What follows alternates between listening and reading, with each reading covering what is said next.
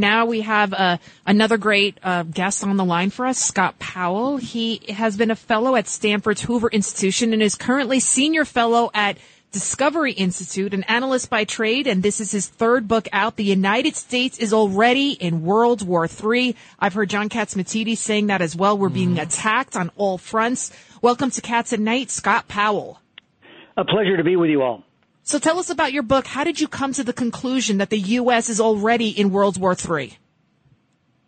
It's pretty obvious if you have common sense and you open your eyes.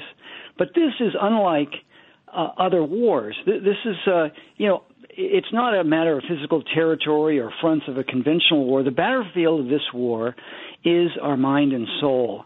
The goal is to confuse and demoralize the American people, and particularly to demoralize patriots like you and me and others. We're being gaslighted all the time. The war is through ideological, spiritual, and psychological operations, also known as PSYOPs. And I'd add lawfare to that, and just a range of other deceptions. And it's unrecognized by most people. This war's been going on during the last century in different forms and with different actors. The primary targets of this war are American people's sense of identity and belonging, their family orientation, their faith in God, and their appreciation for their country. The enemy battle plan has been to create division within America in every possible way, between children and their parents, between young and old, between races, between genders, between heterosexuals and homosexuals. And the recent explosion of the transgender movement may be a marker, in fact, of a nearing of the end. For no civilization can survive when individuals turn upon themselves. Mr. Powell, I've been saying that, but I've been saying it different. I call it the Chinese, the art of war. What is that? Michael Sherman, Sun Tzu?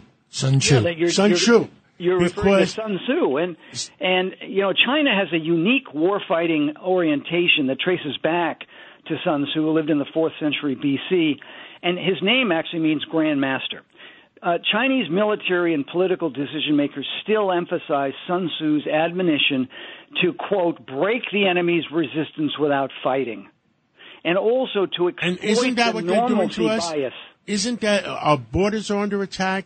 Our kids are dying from fentanyl coming from Mexico, and the Homeland Security Secretary refuses to close the borders. I mean, that has to border on treason a little bit.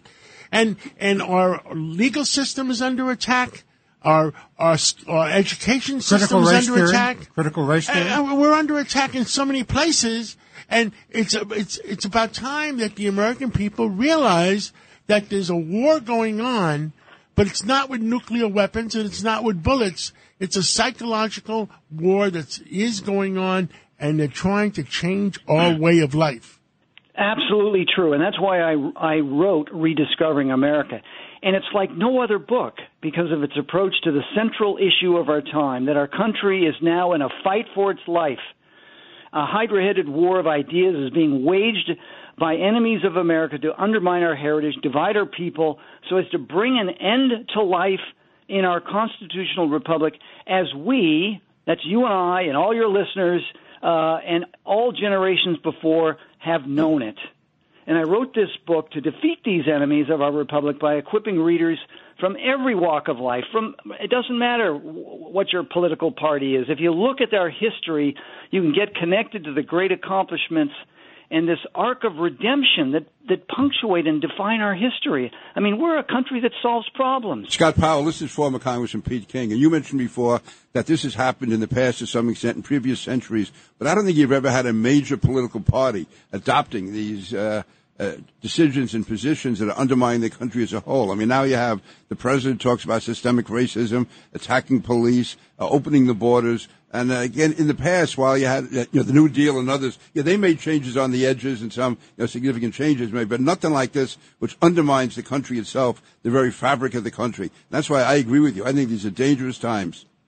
Oh, they are, absolutely. And that's why each one of us has a responsibility to talk to our friends and family that may be confused and don't understand. We are a country of the people, by the people, for the people. So our reform, our transformation, our saving our country starts with us.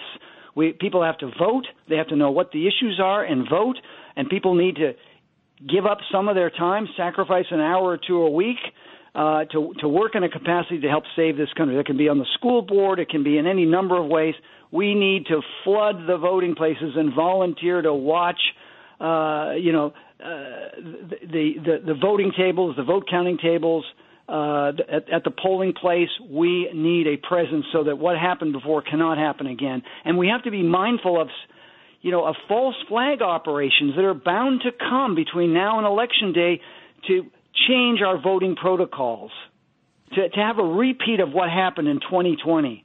There'll be something. There'll be a number of things. You wait and see. It's called the October surprise. That's right. It'll be an October surprise. Well, thank you so much, Scott Powell. Thank you for all of your insight and wisdom. And your book, again, is The United States is Already in World War III. The book's name is Rediscovering America. And you can get it at Amazon, Barnes & Noble. It was a #1 bestseller in the Historical Studies series for 8 straight weeks. It's a powerful book. It's readable. It's made for professionals that don't have a lot of time to read. It's 200 pages long, but it'll blow your mind. It will change your perspective about this great country. Rediscovering America. Well, thank you very much for coming on, and we have to take a hard break, and we'll catch up with you again real soon. Thank you. I think we lost him. We'll come back with Senator D'Amato. Yes.